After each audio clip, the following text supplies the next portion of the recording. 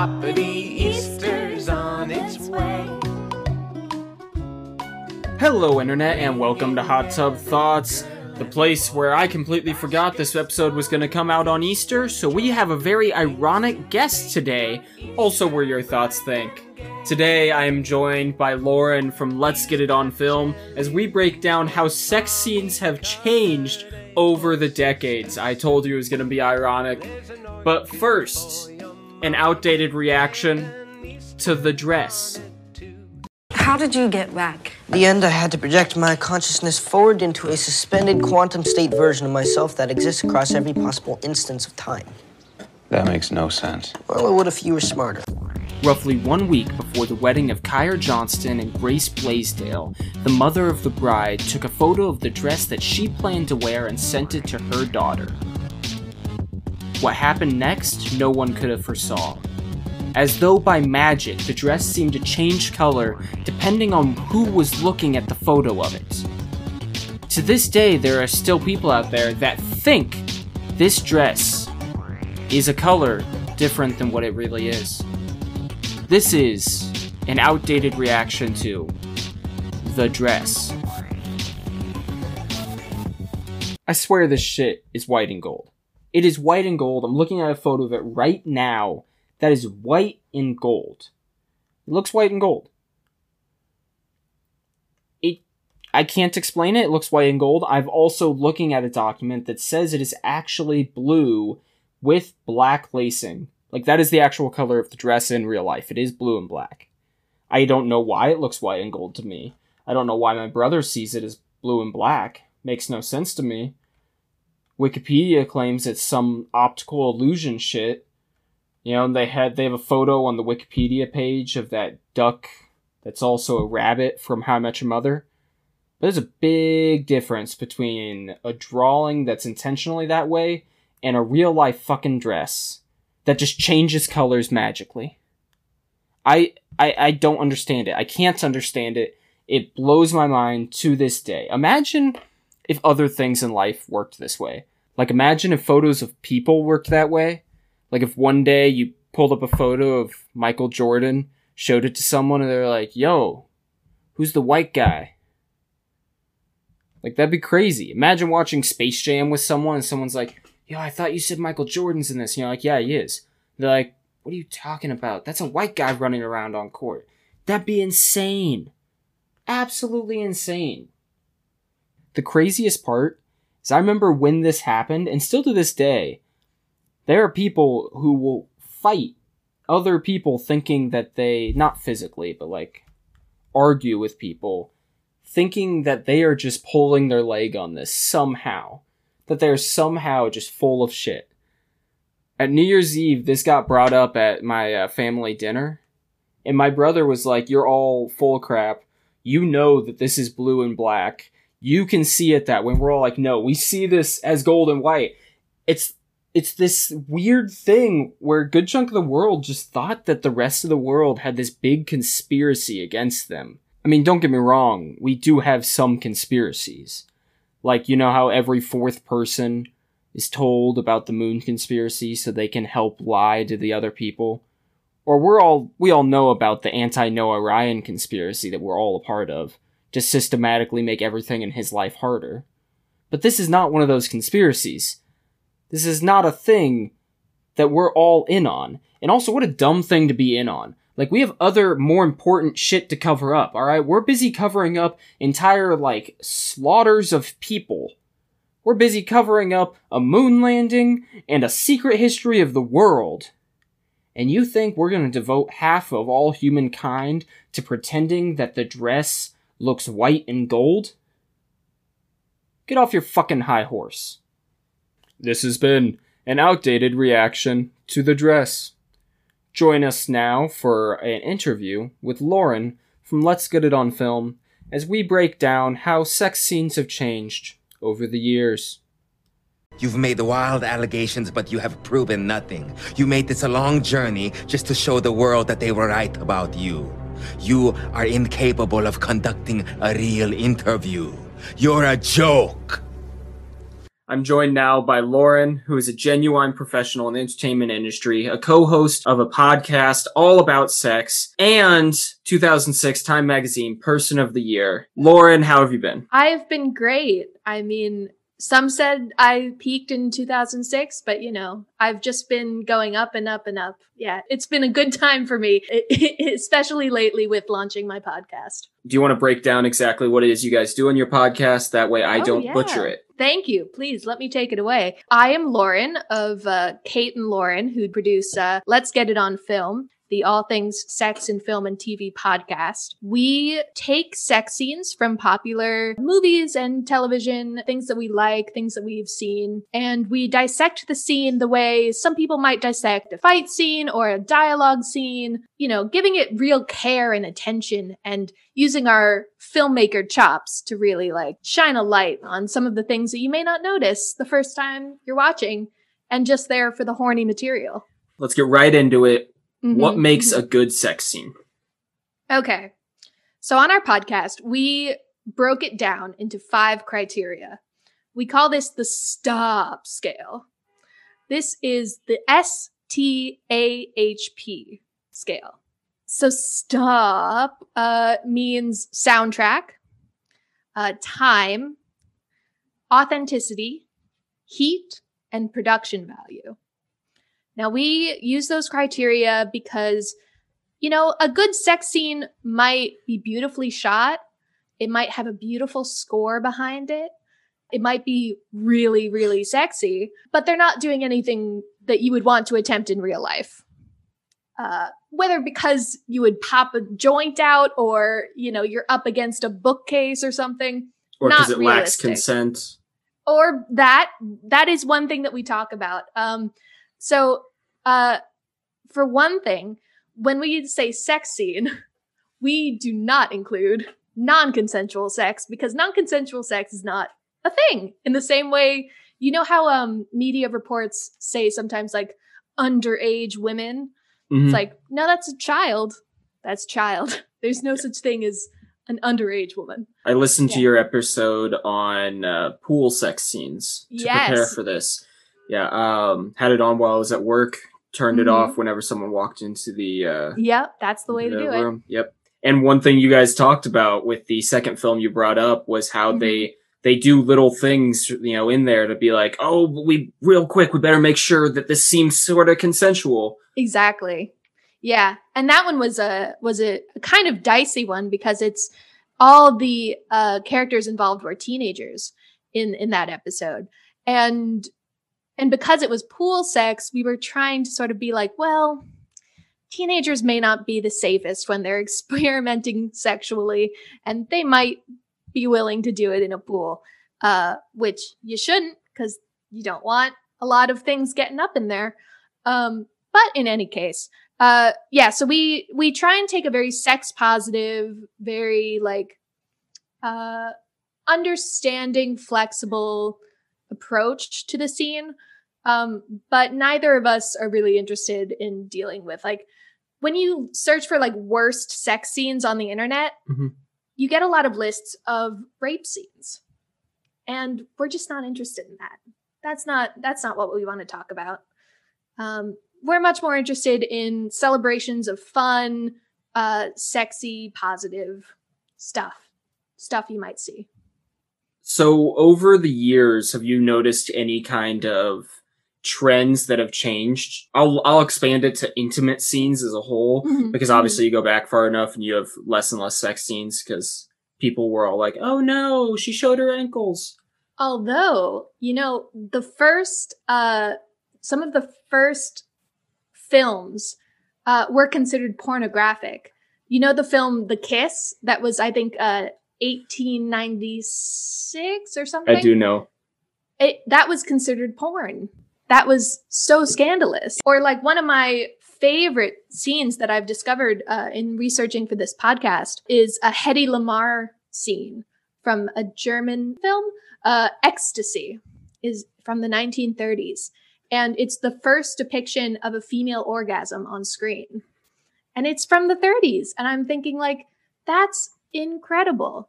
For context for the viewers, we didn't get a flushing toilet in a movie until when did Psycho come out? 60s? Late 60s? Exactly. Yeah. Yeah. It's incredible. So sexuality has always been a part of film because we love to be visually stimulated. That sort of sensuality, it really was a driving force in what people wanted to watch. In terms of trends lately, I think it's impossible to ignore how sexual media has become, especially in the 20-teens. Let's say so much of things in the 90s, there was a lot of sex on screen, but it wasn't mainstream. It would be something on Cinemax that you would watch after 9 p.m. when the kids were in bed. It wasn't something that you would talk about with your coworkers around the water cooler. Not the way that Game of Thrones, all these other like really sexual like HBO series, Showtime series, just films in general. Like, we show so much sex in media now, and it's become so normalized, which I think can be good or bad depending on how you look at it. I mean, I don't know that you need to put a judgment value on it. It just is a fact. Since you mentioned Game of Thrones, Daenerys and Khal Drogo are kind of held up a lot of times as this iconic, like, oh, what a great couple they are. Mm-hmm. But their relationship started with him purchasing her and then raping her. Yeah. And then another couple that gets held up all the time is Joker and Harley Quinn, which if you know anything about the Joker and Harley Quinn, you know they're not a good couple. Yeah. How do you kind of feel about this weird trend of media trying to be like, oh, but look at how beautiful this toxic relationship can be? That's a good point. I think something that we have to understand is that there's fantasies and there's reality. And sometimes what we enjoy in fantasy is not what we want to enjoy in reality. So, like, recently I did an episode and I used a scene from Outlander. Outlander has a lot of consent issues, has a lot of power dynamic issues, but you can tell that it's really playing into a fantasy for especially, let's say, older married women who want to feel like some things are happening beyond their control. And I think it's good to allow space for people to have these fantasies, but you also have to be like, yeah, but I wouldn't want to just be slung over the back of a horse and carted off somewhere. And, I wouldn't want that in my real life. It's the same sort of like mentality for me as Lana Del Rey songs, which are like, oh, I love this bad boy who treats me so badly. And I never feel safe, but I like it, I guess. It's not for me, but I understand that like some people want to explore that, but just as long as you're understanding that it's not going to be good for you in the real world, just keep it in your mind. So do you think I don't know, I'm kind of likening this in my mind to the argument you hear from people over the age of 35 about video games, where they're like, video games made my kid violent. Do you think that it's important that we have that conversation then? Like, I know Joker and the Harley Quinn, it happened when that film came out and a bunch of 16-year-old girls were posting online, I just want to find the Joker to my Harley Quinn. Yeah. And other people were like, that's the dumbest thing I've ever heard. But like, no one called it out on like Daenerys and Khal Drogo. Yeah. Should we be constantly having that conversation and pointing it out? I mean, I think more importantly than like policing media is teaching critical thinking, is the same sort of things that you should be applying towards your media, towards politicians, towards anything that is trying to tell you what to think.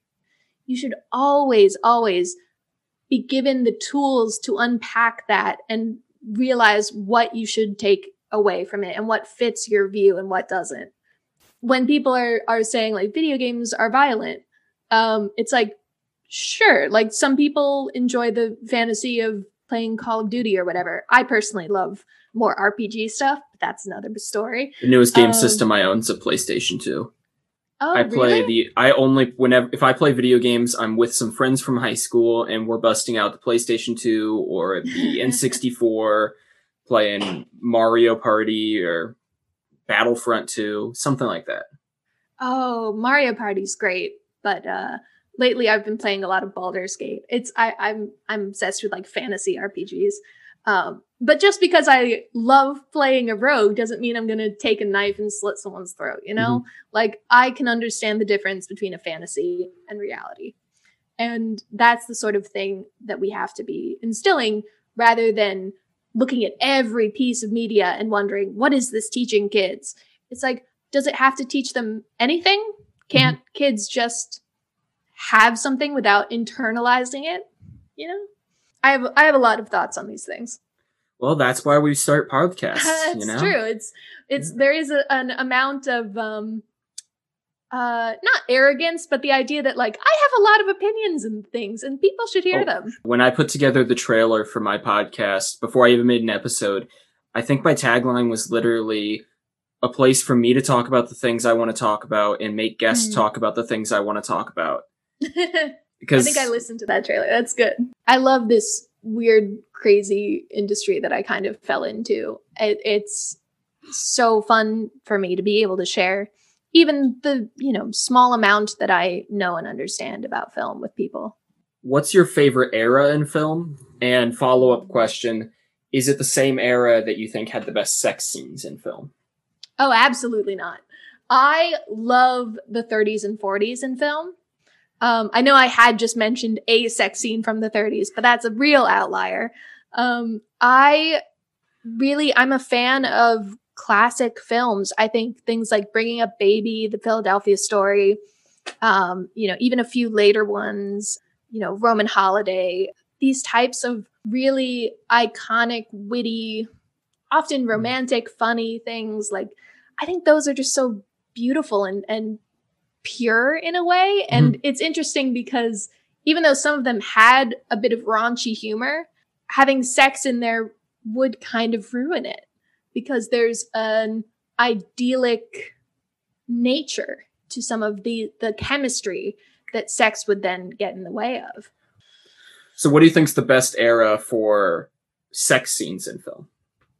I almost think it's now or on its way. There are a lot of sex scenes throughout the 80s and the 90s. Things are getting, fun and flirty and sexy, but they stick to very heteronormative patterns. And we're seeing a lot more interesting stuff in new films. This is just coming to mind because I watched it recently. Moxie, the Amy Poehler film on Netflix. There's a scene with these two teenagers in a steamed up car, and the guy actually says hey, I actually don't want to have sex because I want my first time to be special and not in the car outside of a football game. Yeah. And I think that's really interesting. It's not necessarily a sex scene. It's an intimate scene about sexuality, but it's really interesting because it's exploring aspects of sex that isn't just, sticking it in and getting done with it. It's the whole experience of being intimate with someone. So I want to get your take on a few specific films. The first one is one that people who aren't film people probably don't know, and even some film people probably don't know, but I feel like it's very iconic in the sexual film genre, and that's Barbarella. Oh, Barbarella! A classic, I believe 1960s. Yeah. Space cop, sex thriller. What are your thoughts on Barbarella? I mean, which I discovered when I was 16. I found it on Netflix. It was right when I was getting into classic films, and I was like, this is so weird. I mean, it's incredible. Jane Fonda, right? With one of her husbands as the director. I can't recall which of her husbands, but Jane Fonda as this gorgeous, buxom and, voluptuous, sexy spacefarer who has to introduce sexuality to these people. And there's a really great scene. It's so raunchy. I mean, it's just so raunchy. It's just a fun little sci-fi sex adventure. It's like their version of, let's see, what's just a silly raunchy. It's like their version of like Knocked Up or like Zack and Miri Make a Porno. It's just like, we're just gonna have a movie about sex, and this is how they can do that in the 60s. Zack and Miri Make a Porno is the third film I was going to ask you about. Okay, so if you want to go ahead and talk about that one. Well, I don't want to finish. I want to finish talking about Barbarella because there's a great scene that I'm definitely going to have to bring up on the podcast with Barbarella, Jane Fonda, in this machine that is set up like a piano, and this evil scientist guy starts playing the piano. And it starts working like magic fingers all across her body. And it's so funny because it's like all you're really watching is this giant version of a vibrator. Mm-hmm. And Jane Fonda like sweating and becoming overcome with feelings. And it's so good. So good. I just love the way that scene is shot. And there's another scene later where Barbarella finally does it like people on Earth do, which is just holding your hands together. Yep. So funny. I'll have to rewatch that because it's been a while. I've seen more of the scenes because I was looking for sex scenes, but I haven't seen the full film in a very long time. We're coming close to the end of the time. So the other two films I had were Zack and Miri Make a Porno and The Titanic. Well, Zack and Miri Make a Porno. It's actually been a long time since I watched that. That's Elizabeth Banks, right? Mm-hmm. Love Elizabeth Banks. Technically, in the Clerks verse, the Kevin Smith universe, he co-opted a character from it in order to make it a part of his universe. Aw, that's cool. I feel like Kate will want to talk about that then because Kate likes Kevin Smith. So maybe I shouldn't talk too much about Zack and Miri first because I feel like we should save that. But Titanic was actually covered in our first episode.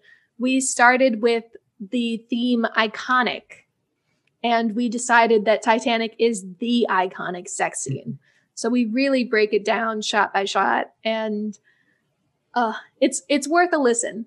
It's very fun. I think this is a good segue for you to plug your all your stuff. How perfectly timed. Yeah. So check out Let's Get It On Film wherever you get your podcasts. We're on Spotify, we're on Apple, we're on I think even Stitcher, can you believe? And check us out on Twitter and Instagram at Let's Get It On Film. And then very last thing, I like to ask every guest I have, what drugs do you think each member of the Scooby Gang was on? I mean, Shaggy is baked all the time. Shaggy is just either doing edibles. If he's not doing edibles, he's smoking. He's probably hotboxing that van, so they're probably all a little high just from contact with Shaggy. We can all agree on that. I think Daphne strikes me as someone who does a little sniff here and there of that white stuff. I'm trying to be delicate, but you know what I'm saying. Yeah, blow. Yeah. Let's call it what it is, or at least what it would be called in the 70s. Blow. Exactly. I like to use old terms. It's nice. Yeah. I tell people to get there in a jiffy all the time. That's quaint, I think is the term. So Daphne's doing a little blow here and there. I feel like Velma, she's the kind of girl who's really straight-laced until there's one like weekend and they're all at a party and someone's like, oh, I have this dealer. Like I was going to call him for marijuana, but he also has like some mushrooms if anyone's interested. And Velma jumps at it. She's like, get me out of this reality right now. You're the first person to not say that Velma's on Adderall. Oh, really? Yeah. I feel like that's too easy. I feel like she's very straight edge until she has an excuse to get away from it all. And then there's Fred. Fred just strikes me as a beer kind of guy. He doesn't strike me as very adventurous. And let's hope that Scooby is at least getting some CBD in his in little Scooby snacks. Isn't that what Scooby snacks are? Is just edibles? I think so. I mean, I recently, this is not a joke, bought some CBD hemp oil treats for my dog. We actually have used those to calm our dogs too. They work wonders. Yeah, it's great. He's like 13 years old. He needs a lie down every now and then. It's perfect. All right. Well, thank you to Lauren for coming on the show. Make sure to check her out on Let's Get It on Film. Follow them on Spotify or wherever else podcasts are sold. Mm-hmm. Hey y'all, shout out to all my 12 fans. Wanted to let you know about another podcast called Nerds Talking. I've been talking with them a bit. Hopefully we'll do some kind of collab in the future. Maybe they'll come on here. Maybe I'll go on there. Who knows? I think you'll really like them. Here is their promo real quick before we get into our last bit. Hope you enjoy. Hello, this is Lafayette. And I'm Carlos from Nerds Talking the Podcast. That's right. Where we talk about everything from UFOs, comic books, movies, streaming services, conspiracy theories, ghosts, video games, and more. Kick-ass. All on Nerds Talking the Podcast. You can find us every Friday with new episodes on all digital platforms where you find your favorite podcast, Nerds Talking the Podcast. Now back to the show. Thank you once again so much to Lauren from Let's Get It on Film for coming onto the podcast and sharing her expertise about sex scenes and how they've changed over the years. If you would like to check out her podcast, it's on Spotify or wherever else podcasts are sold. I'll put a link to it in the description, and I'll have them tagged on the Twitter post that I put this out on. If you find out about this through Twitter, there you go. I completely forgot that this episode was going to come out on Easter.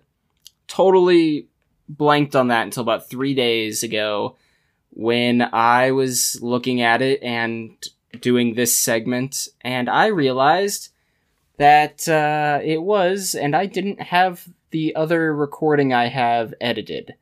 So I guess we're just going to have the sex talk on Easter. It happens. I wanted to do something Easter themed for the Smartass 5 today, but when I went online to search for what the best depictions of the Easter Bunny were, I learned that the vast majority of Easter films that have ever been made are just straight up horror films. So instead, we're going to have a hot tub thought. COVID has taken this year, just since the outbreak, has taken more than 100 years. Look, here's the lives, when you think about it. What is with all the Easter Bunny horror stuff? Is that a common fear I didn't know about? Like, is this one of those situations where I just don't know something? Like, you know how sometimes you hit a certain age and it's like, you think you know how something works, but then you don't? Like, I once said to my friends, why is it that in movies, people just walk in to a shower and then turn it on, instead of turning it on, feeling the water, and then getting in? And one of them went, that is how I get in the shower. I just walk in and turn on. We're like, what about the cold water? He's like, I just take it for a few seconds. If this is one of those moments and everyone else is secretly afraid of the Easter Bunny, let me know, because I am totally willing to adopt this universal fear or be recognized as the bravest man on earth for tolerating Easter every day. I'm cool with whatever. It doesn't matter to me. I just want to know the truth. So please, let me know if you're afraid of Easter bunnies. I'll put a poll up on my Twitter. Please respond to that. Are you afraid of the Easter bunny? I'm just going to read through this real quick. I'm on IMDb. I'm going to read through this list of horror movies. This is the top 20 Easter horror movies. So this isn't even all of them, just the top 20. Bunny Man came out in 2011. The Bunny Man Massacre, which is a sequel to Bunny Man, came out in 2014. Bunny Man Vengeance, the deadly adventure of Bunny Man continues in the third and final film in the Bunny Man franchise, came out in 2017. The Bunny Man The Sleepy Ridge Murders came out in 2009, apparently has no connection to the Bunnyman franchise. The Night Before Easter, Beaster Day, Here Comes Peter Cottontail, Easter Casket. I'm going to read the description of this one. All hell breaks loose when Peter Cottontail, aka the Easter Bunny, hears that the Catholic Church is about to do away with all Easter rituals not pertaining directly to the resurrection of Christ. Wow, what an interesting synopsis. Easter Sunday, Easter Bunny Bloodbath. This one I'm going to read the description for because I think this is just hilarious. 20 years ago, young Peter MacKay, see what they did there? Peter, like Peter Cottontail. Young Peter MacKay watched his father decapitate his sister on Easter morning. Peter never celebrated the Easter holiday again. Until now. That's such a vague premise. And the picture is just a bloody guy in an Easter bunny costume standing before a house. Why did his dad decapitate his sister? I don't know. I want to find out. I'm going to watch this tonight, actually. Easter Bunny Kill. Cottontail. Peter Rottentail.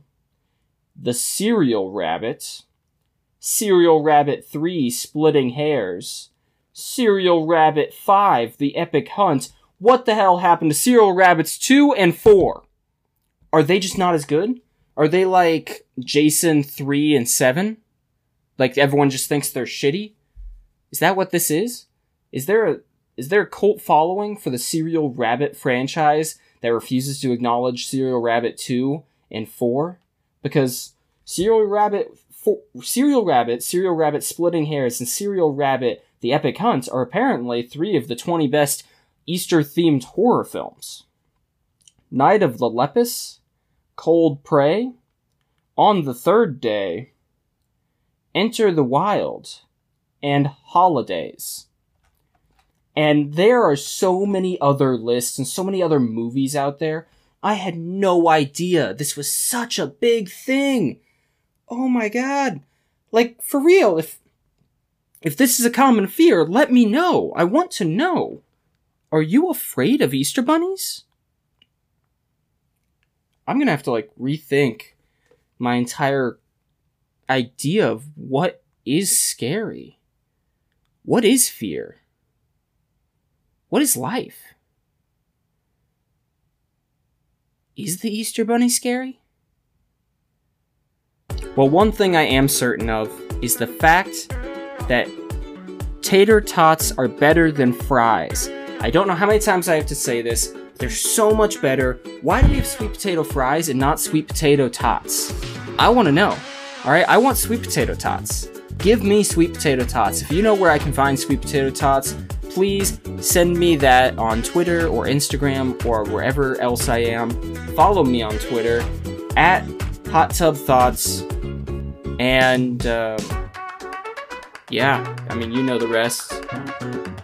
If you ever just have a thought, force it on the people around you. Force that thought into their ears. Let everyone know about your obscure pop culture thoughts. Because sometimes, you just gotta share what you know about the Serial Bunny franchise. It's really important. And have a happy Easter. I'll catch you next week.